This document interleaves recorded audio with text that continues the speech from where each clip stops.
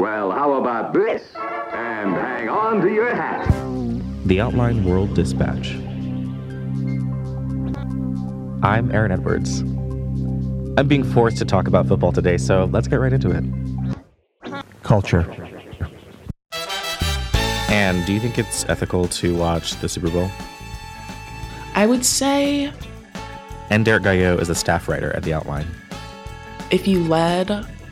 I'm not an ethics expert, obviously, but if you lead a completely ethical life, then yeah, watching the Super Bowl would be not in keeping with your dedication to being ethical. Who lives ethical lives these days? Not me. So if you're already living a life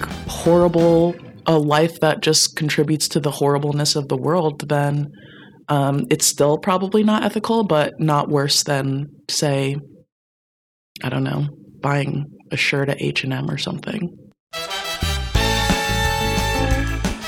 So this is the question that you've been thinking about for a little bit. What got you interested in trying to explore the idea of ethics and the Super Bowl right now? Well, I think something that's interesting that's been going on is just all these conversations about whether or not people should be watching the NFL or are watching the NFL over the past couple years. People have been making big shows about how they're not watching the NFL because of protests or not watching it because Trump hates it or something. Even though the NFL has made changes to the play of the game to make it safer for the teams, it's just like not as... It's harder to feel good, I think, about watching American football now. What I want to know is, I think everyone agrees that there are some issues with the Super Bowl, with the NFL, with a lot of institutions that people follow or watch or love or hate. And I don't know, it seems kind of trivial to me to try to ethicize that and be like, oh, if you're participating in this system, there's a reason that you shouldn't watch this. Or is it actually a bit too difficult to separate someone's, ethical leanings from the fact that the Super Bowl is just this hugely saturated event that you're probably going to come into contact with? Depending on how connected you are, it's definitely more or less easy to escape the Super Bowl. I think if you just don't watch that day, you are not participating in a real way, as minuscule as it might be. But as far as like what is gained from not watching the Super Bowl, obviously the Super Bowl is going to have a ton of viewers. There isn't a mass movement to not watch it. So in the grand scheme of things, the only thing someone would gain for not watching it on ethical grounds is just personally not having that hanging over their head, that if they have a problem with the Super Bowl, then they help support something that they believe is harmful. I don't know. I'm still trying to understand a little bit more. Like, I think that a lot of people are having conversations, obviously, about ethics and about, how to be a better person in this world. And I guess, like, it's hard for me sometimes to feel like doing something small, like not watching the Super Bowl, is actually going to make a difference. Mm-hmm. And even though, like, I want to be a good person and I want to make sure that I'm being cognizant of what I'm supporting and who I'm supporting and where I'm, putting my eyeballs on and, letting people make money. But how do you respond to a feeling like that? Just this idea that these institutions are so massive and so overwhelming that, making a decision like not watching it would even matter. I think it's a direct parallel might be like voting, Mm-hmm. I feel that way about a lot of things that like I know are evil, but I still have like they're still present in my life. I think that it is a really overwhelming issue, like a lot of different ethical consumer issues. I think the main thing is just that you're asking those questions at all. I know that kind of sounds cheesy, but I really think that that's true, that as long as you are thinking about these things, then how you want to act in relation to them, you'll better be able to understand. So it's just, I think, a good idea to think about the ethics of things as you're consuming in your, average day in capitalism. So what about you? Are you going to watch the Super Bowl? I don't think so. It's just so long, Aaron. Are you going to watch it? Yeah. No.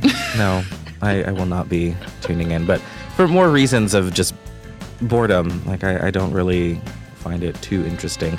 I think that sometimes if I see people are talking on Twitter that something is happening, or like if the halftime show is interesting, I will either just watch people's tweets or like clips that end up on Twitter of performances or whatever. But Beyonce's not performing this year. Exactly. I don't really know what's happening. Like, who's performing this year? I don't even know. Justin I don't even know Timberlake. this was happening. It just like crept up on me. Justin Timberlake's performing. Is it ethical to watch Justin Timberlake after what he did to Janet?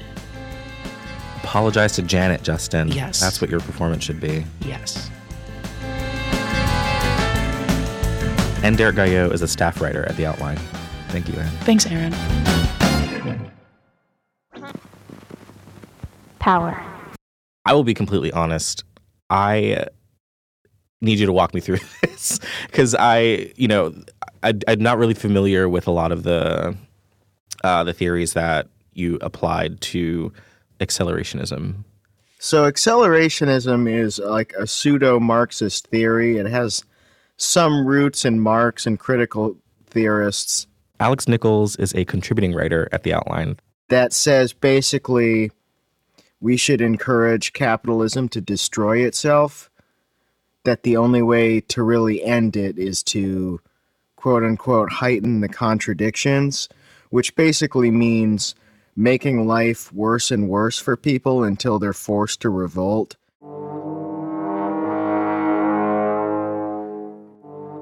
So your proposal here is to apply, or think about applying, accelerationism to the non-essential institution of the NFL. Yeah, basically my theory, which evolved out of my Patriots trolling, where anytime the Patriots were in a game, I would just go into Twitter or a chat room or whatever and start loudly rooting for the Patriots, because like more than any other team, that is bound to make people angry. And it sort of led me to the notion that it's really eating away at people's enjoyment of football.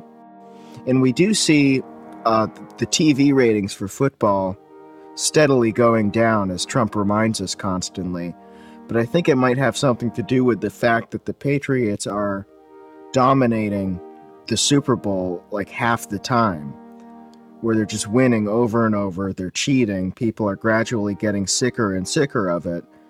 And eventually people are going to start moving on to other sports.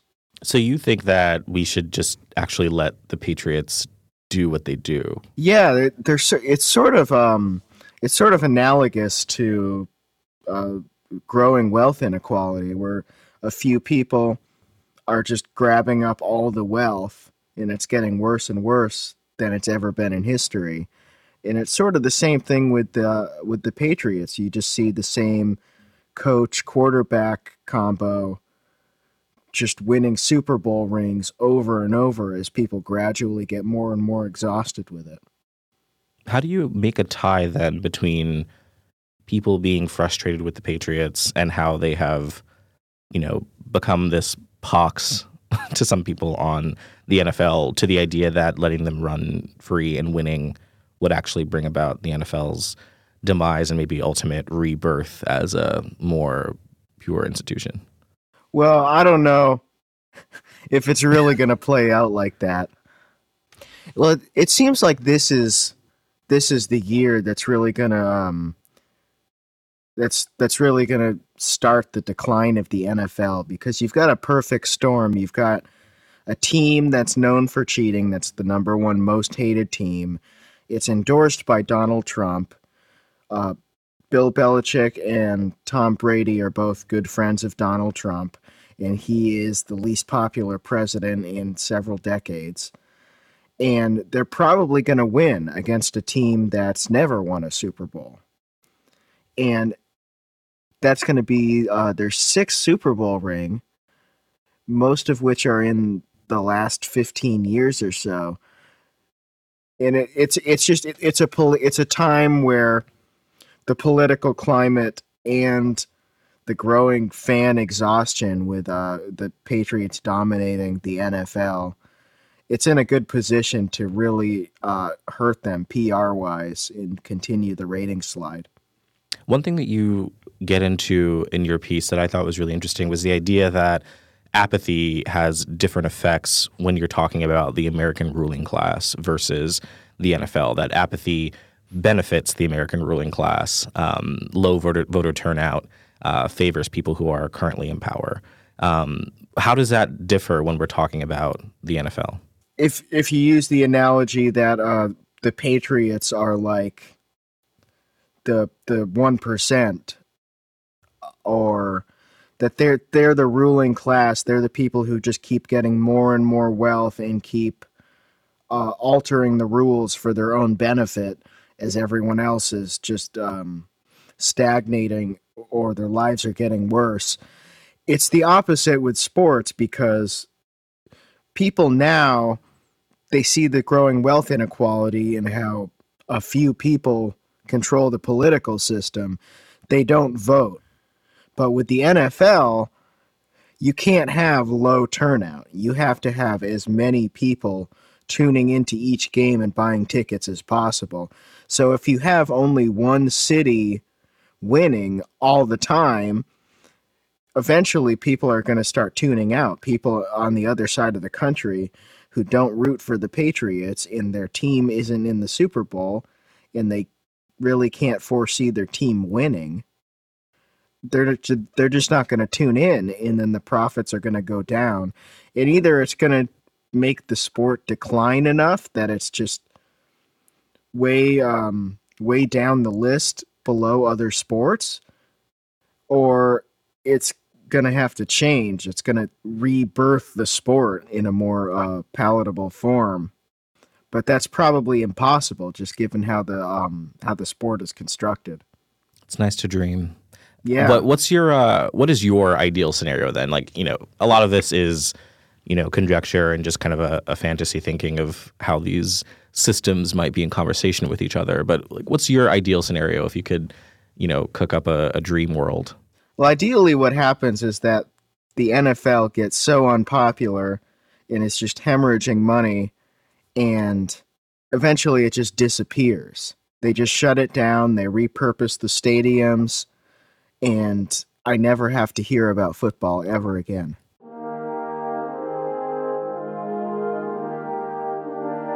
Oh my God, I think we have finally got to an agreement here. I completely see eye to eye here. Alex Nichols is a contributing writer at The Outline. Thank you, Alex. Thanks for having me.